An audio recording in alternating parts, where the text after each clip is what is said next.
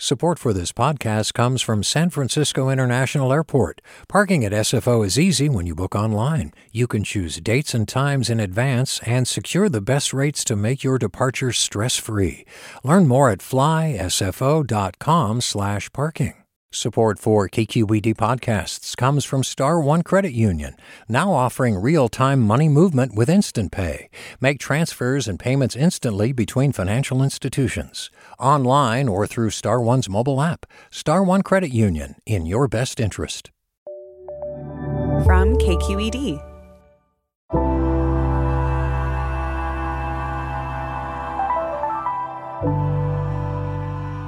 It's been a tough week. Every morning I wake up and taste the ash in the air and realize it's still smoky outside. I'm compulsively checking the air quality to see when my kids can get out to play in the backyard. We're all so cooped up right now. And California just keeps burning. Fire season isn't just a season anymore. It's our new reality, even during a pandemic, even as we reckon with systemic racism. I'm Sasha Coca, and this is the California Report magazine. On today's show, we're going to try to bring you some hopeful stories about fire, even through the smoke.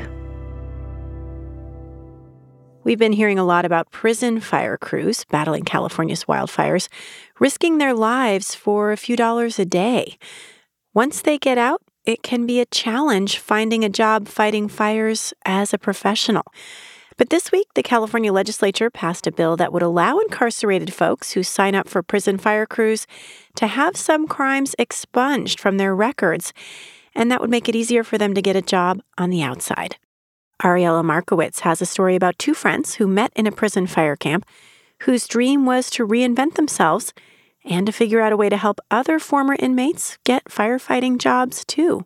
Brandon Smith is from a city nestled in the San Gabriel Mountains called Altadena. My backyard and stuff is in the mountains. I've seen fires, right, all my life, but I never knew about wildland firefighting. He remembers watching the 1991 firefighting movie Backdraft as a kid, and it did not leave a good impression. It's a living thing, Brian.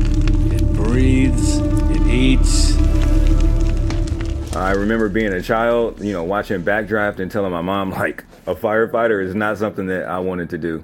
As a young adult, Brandon got addicted to drugs and ended up at Wasco State Prison when he was 22. He wanted to keep his head down, hopefully get his sentence reduced. 3 years in, his prison counselor approached him and asked if he wanted to fight fires. So at first I said no, but I had talked to some folks and I realized it was going to be a way better situation for me, especially while incarcerated. He wouldn't be behind 4 concrete walls. His family could visit him at fire camp. The food would be better. He'd make $1.65 a day, plus an extra $1 an hour during fire emergencies. It was the highest paying job, so you'd have to be tripping to deny it, and so I just took a chance. To get on a fire crew as a California inmate, you have to clear a psychological evaluation. You can't be in for something like arson, murder, or rape. Brandon qualified, and he was sent to a training camp in the Sierra. He still remembers his first fire. And we just kicked into action once that adrenaline got in. We were working with the firefighters, going to go put the fire out. He says it was a shock. But the more he worked at it, the more he learned to love how fighting fires made him feel. Being incarcerated, folks don't necessarily have the best views of you out there, right?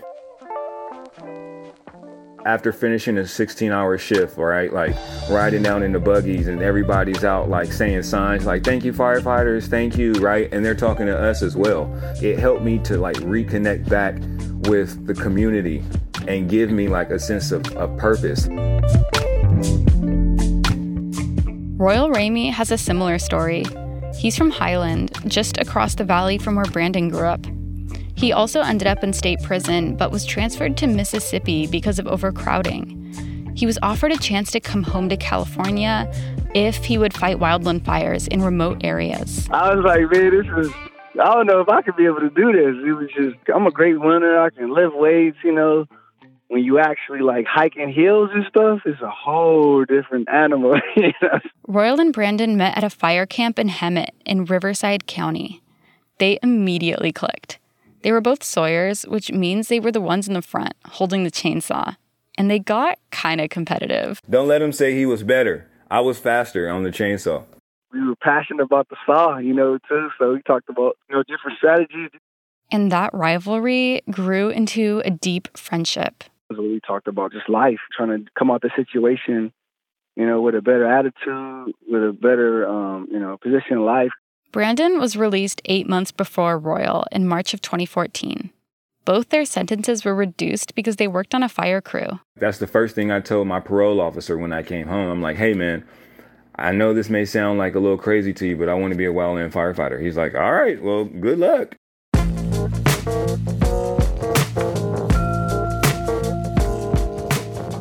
I spent about 18 months really working, trying to figure it out. I was going to fire stations. I was turning in applications. But he wasn't getting far. Many positions required EMT training, which is hard to get as a felon. Paid positions, not volunteer, were few and far between. And Brandon had to meet with his probation officer, so he couldn't go for opportunities more than 50 miles from Altadena. When Royal was released, he and Brandon decided to enroll in a fire academy in Victorville. It was basically like starting off at square one. But then they met a fire chief from the U.S. Forest Service who happened to be a Black woman. And I remember pulling her to the side and saying, like, hey, ma'am, like, here's the situation. I just want to be up front. I've kept trying to hop into this space. Like, I can't find no way in. And she was like, look, if you try your hardest, I may eventually have an opportunity. A year later, Brandon and Royal were graduating at the top of their class. At least 21 major fires raging in California. It was 2015. Fires were burning across the state. So that fire chief called Royal and Brandon and recruited them to fight the lake fire near Big Bear. Fire crews are working to get the upper hand on the lake fire, which continues to grow in the San Bernardino National Forest. And next thing you know, we out there on the fire. And in a moment that Brandon credits to divine intervention, he and Royal ran into a prison fire crew and recognized some of the guys. Talking to the fellas, they're like, hey, oh my God, y'all did it. Y'all professional firefighters. Like, what's up? Help us out. Both of us knew, like, we need to go help these people out. Fighting the lake fire got them in the door. Royal got a job with the Forest Service in San Bernardino. Brandon in Sonora. Just getting to work was a struggle all on its own. It's funny because Brandon, this dude didn't even have a car. He didn't let nothing stop him. Like, we don't, one of the biggest things that me and Brandon, we both have in a core in our souls is that don't make no excuses for yourself. Brandon was literally getting rides from coworkers to fight fires, sometimes traveling hours each way. And on top of that, he was going to prison fire camps, talking to incarcerated firefighters about how to find jobs in the Forest Service. In 2015, Brandon and Royal decided to found a nonprofit organization called the Forestry and Fire Recruitment Program. They partner with local governments like LA County to give paid on-the-job training to former inmates and help with state firefighting applications. Since 2015, they've helped over 100 people find work in the Forest Service. Folks who graduated from their program are fighting the fires across California now as engineers, leading crews, and flying helicopters. But I am curious about your feelings about having been introduced to this path while you were in prison. What are your thoughts on just prison labor in general? Is folks getting shortchanged a little bit? I'm pretty sure, yeah. But then, I endured what I endured and I benefit from it. And I wouldn't change nothing. Me personally, I wouldn't change nothing. Brandon also wouldn't change anything about his life, but he would change the system. I believe that us as a country, we have a heavy dependence on the use of incarcerated people as laborers. We get the same training out here. We get the same, if not more, experience than the firefighters out here. But when folks come home from prison or come home from these fire camps, they're not able to utilize the skills that they've learned. Brandon says the new bill headed to the governor's desk is a step in the right direction. It would allow some formerly incarcerated people to get their crimes expunged so they can be more easily hired at fire stations. It would also allow them to end parole early, to actually travel to wildfires across the state. But, of course, it's just a step. With California burning the way it's burning, Brandon wants the state to do more to create a new pipeline to better support formerly incarcerated people looking to make a living wage on the fire lines. For the California Report, I'm Ariella Markowitz in Los Angeles.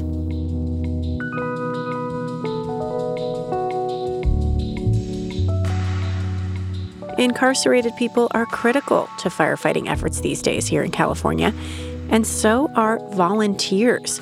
More than 2/3 of the nation's firefighters hold down day jobs and respond to emergencies in their local communities. KQED science reporter Leslie McClurg has the story of 2 courageous volunteers in Napa County.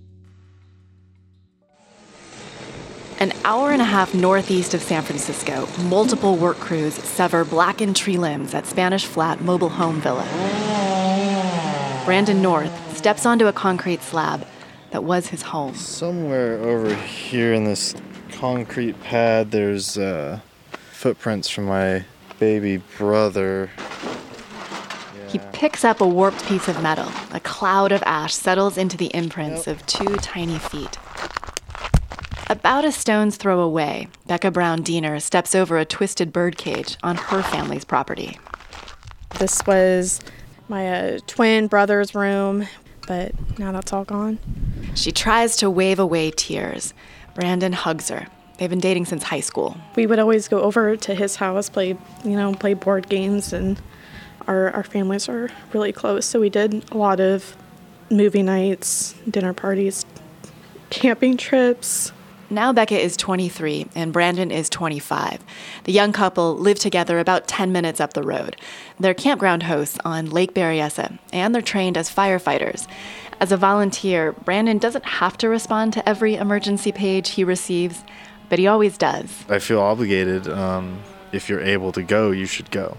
Whether it's small or big, to whoever called that's the worst day of their life. A few weeks ago, Brandon and Becca were asleep in their small white trailer when a lightning storm exploded in the sky. I'm terrified of lightning, so I was just kind of videotaping it, and I woke him up, and I was just recording it. And the radio started going crazy. We did have a couple small fires start. Becca and Brandon headed to the fire station. It was the first time Becca answered a call that wasn't a medical emergency. By the afternoon, the small fires had turned into infernos. Seeing fire for the first time like that, I was terrified. Walls of flame, 100 feet high, swept over ridges. Becca jumped on an engine, and Brandon headed to the front line. The next day, flames swept down the grassy hill toward Lake Berryessa. Brandon and Becca spent all day and all night cutting back brush and tree limbs and saved the campground. At dawn, they celebrated. So I was excited because I like fighting fire. But then when it started to get into housing areas and stuff, the excitement went away and more of anger started to set in, I guess. The next night, he fought the fire at the mobile home park where he and Becca grew up and where their families still live. It was hard seeing this place burning down and just trying to do my job at the same time. When I came here, everything was fully engulfed. As white, hot fire incinerated trailers, Brandon helped the few remaining residents to flee. They were people he'd known his whole life.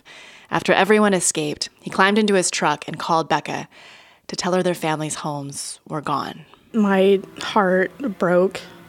I just felt devastated and hopeless. I didn't know what really to do. And then when I came home, it was kind of safe where our trailer is. Came in, she was sitting there crying, and I was holding her hand and kind of already on a knee. So I was like, well, it's in my pocket. He's talking about the ring. He grabbed it to make sure it didn't burn. She's a mess. Might make her feel better. Finally, he asked me to marry him. He wasn't planning on popping the question, nor did they have time to digest the big news. They continued to fight the fire for 2 more weeks. Brandon says he slept about 8 hours in the first 7 days. Now, they're helping their families resettle outside of California. Becca would love to go too, but Brandon shakes his head. Not only is this home, I guess a callous way of saying it, this is where the action is, so it's where I want to be. They hope to celebrate their engagement before the next wildfire strikes Northern California.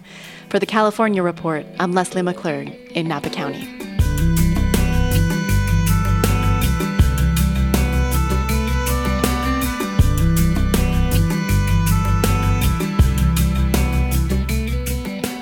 Even if you're not directly in the path of a wildfire, you've probably been smelling and breathing the smoke that's been blanketing so many parts of our state. And as we've seen with the COVID pandemic, place and race both play a role when it comes to who's affected most by bad air. We're going to head to a neighborhood in the Solano County city of Vallejo now to meet an 11-year-old girl with asthma. It feels like my lungs are just closing up. Her name is Takira Danette Bird, and it turns out that the place where she lives is bad for her health for all kinds of reasons. And as reporter Lee Romney tells us, these recent fires are just the latest to tax her young lungs. Takira lives with her mom and 2 brothers at the Marina Vista Apartments, a low-income housing development of blocky 2-story buildings in downtown Vallejo. Public health experts say it's one of the most unhealthy neighborhoods in the state. Takira was diagnosed with asthma when she was 5. Her first big health crisis came 3 years later. Well, that day when I was having asthmatic, started when I was really, really sick. Takira managed to fall asleep, and in the middle of the night, she says, her cat woke her mom up, yowling. Because I guess my face was all purple and stuff, and I couldn't breathe. Her mom, Shantiera Dolton, ran into the living room where Takira sleeps. When I looked at her face was all blue, and I hurry up and put the treatment on her. I immediately rushed her to the hospital that night. They immediately put a bunch of helium and oxygen at the same time. Takira is thin and lithe, like a blade of wild grass swaying in the wind. She tends to put a positive spin on things, even that emergency treatment of Heliox, which doctors save for the most serious cases. I was put on that for an hour, and then it was kind of getting frustrating being on that for an hour because I couldn't even talk. Because my mom couldn't understand me because the thing was on my mouth and on my nose. So then it made me sound like a squeaky mouse.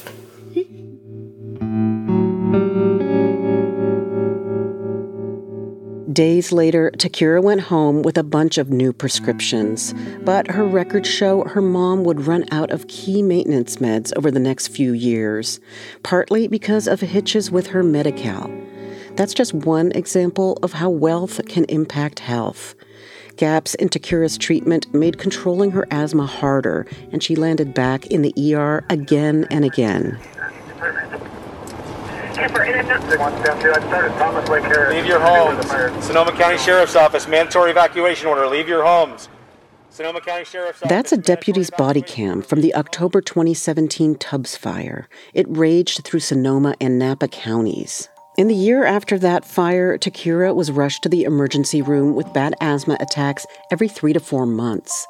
Not on the days when the smoke was at its worst, but after.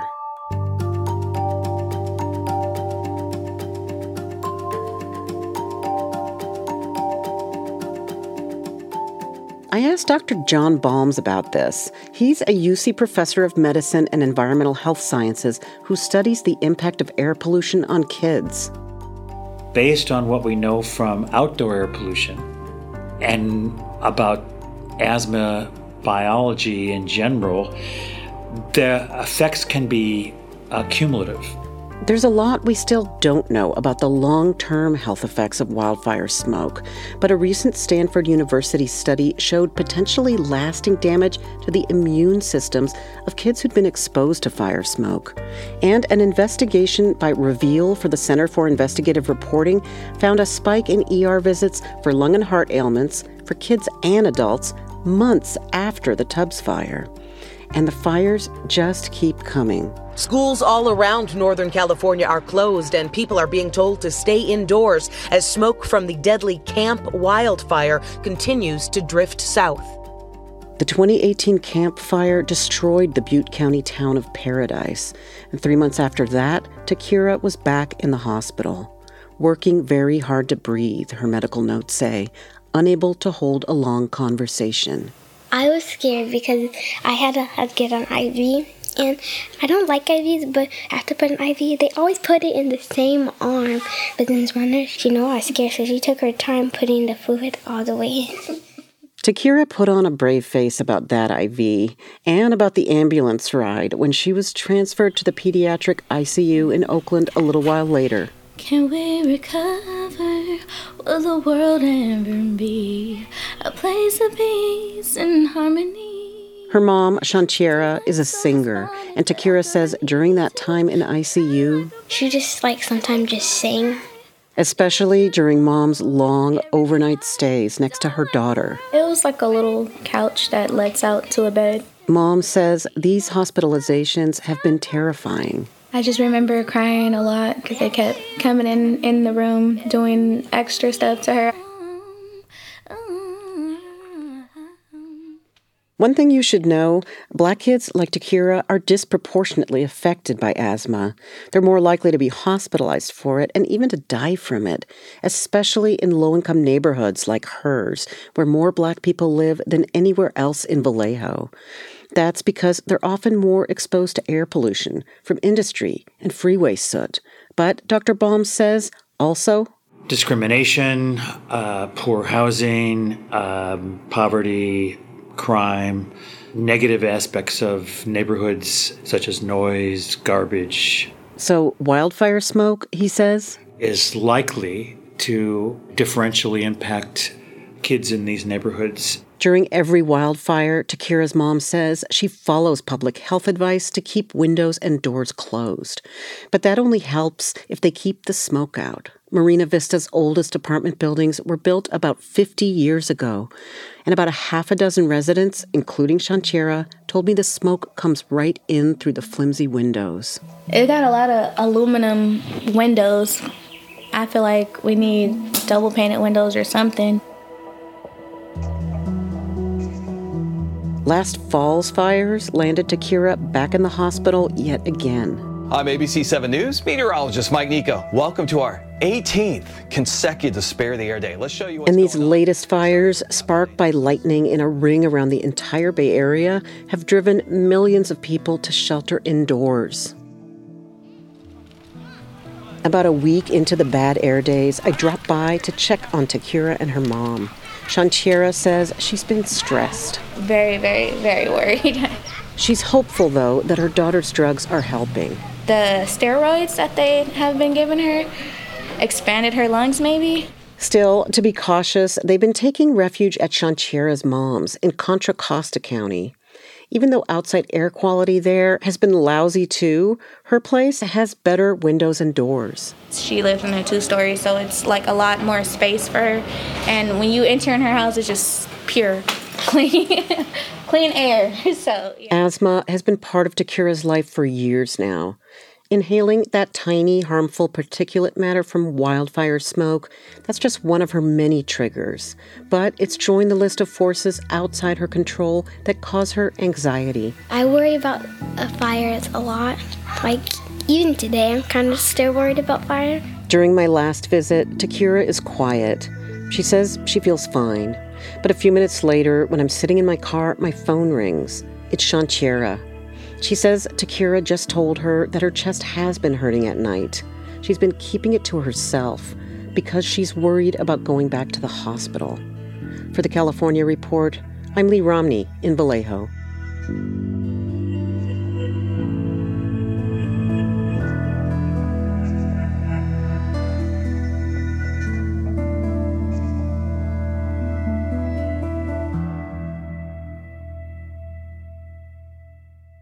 One of the fires that's been burning in San Mateo and Santa Cruz counties has scorched California's first state park, Big Basin. Nearly all of the park's historic buildings have been lost. But the good news is many of its enormous old-growth redwoods are expected to survive. Those giant trees have inspired lots of folks in different ways. Listener Tom Taylor composed this piece of music called Big Basin Breakdown as an ode to the park. Shortly after high school, my friends and I went camping to Big Basin, had a wonderful night. Unfortunately, the next day, I went home and my mom handed me my draft notice, so surprise, I had to spend a little time in the Army before going to college. But I always had such a fondness for Big Basin. What a beautiful place. Tom says his tribute to the giant trees really helped launch his career. and make him the musician he is today. It did take me to Europe and beyond. I got to meet the president of Bavaria, the mayor of Munich, all sorts of dignitaries, just because of a wild night with some of my high school friends back in 1972. Tom's piece is being performed here by musicians from San Jose State with the Kronos Quartet and David Grisman on mandolin. We're going to play it for you now while other listeners share their memories of Big Basin. Hi, my name is Ariane Lozano. I was born in the Philippines and moved to the U.S. at 13. And in 7th grade, one of my teachers organized this camping trip for us. I just remember thinking to myself, getting to Big Basin, wow, I have never seen such gigantic trees. I mean, I was just in awe and stunned by how beautiful the Redwoods were. My name is Kim Baker, and I worked at Big Basin Redwoods State Park as a park ranger in the early 2000s. The park has 17 or so residences where staff live year-round. It's kind of a unique experience because you really form a close bond with your neighbors. We lived in the Sky Meadow neighborhood. Unfortunately, it was destroyed in the fire. It was a special place to live, especially with children. It was just a great place for the kids to be able to play. They could run freely back and forth to different houses. Everybody celebrated birthdays together. We really felt like it wasn't just us. We were part of many generations of park families that had grown up in that neighborhood and a long tradition. And I think a lot of people are reaching out to each other right now to console each other over the loss of that special part of the park. Hi, this is Jessica from Pleasanton. Big Basin is just so near and dear to our family's hearts. Being Latinos and first-generation Americans, we really feel that it's important to expose our boys of color to nature, and Big Basin really played a key role in that. This was really our way of breaking social barriers and constructs for them. Growing up in the Bay Area, our mother made it a point to take us on hikes, which is really remarkable, being that it was something she really didn't do growing up in an impoverished Nicaragua. And Big Basin has really helped us do that and teach our boys to respect nature, which we really hope in turn they can apply that to their fellow human. We're just so heartbroken what's happened to Big Basin due to the fires, but we also realize that this is just part of nature and it'll survive this disaster as it's done for tens of thousands of years. So I just want to say thank you, Big Basin, and I can't wait to go back.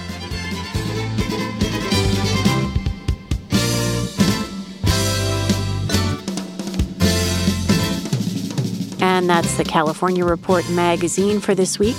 We're a production of KQED Public Radio in San Francisco.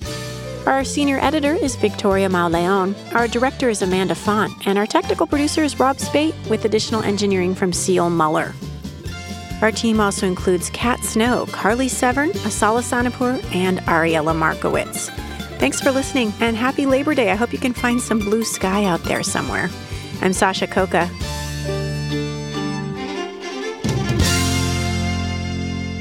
This is the California Report magazine.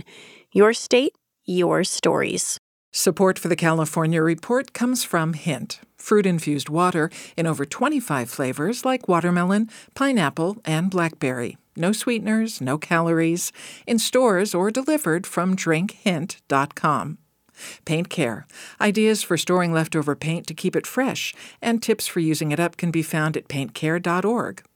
And Eric and Wendy Schmidt, whose philanthropy harnesses the power of people and science to create innovative solutions for a healthy environment, just societies, and opportunities for human achievement. Support for this podcast comes from San Francisco International Airport. Parking at SFO is easy when you book online. You can choose dates and times in advance and secure the best rates to make your departure stress-free. Learn more at flysfo.com/parking. Support for KQED podcasts comes from Star One Credit Union, now offering real-time money movement with Instant Pay. Make transfers and payments instantly between financial institutions, online or through Star One's mobile app. Star One Credit Union, in your best interest.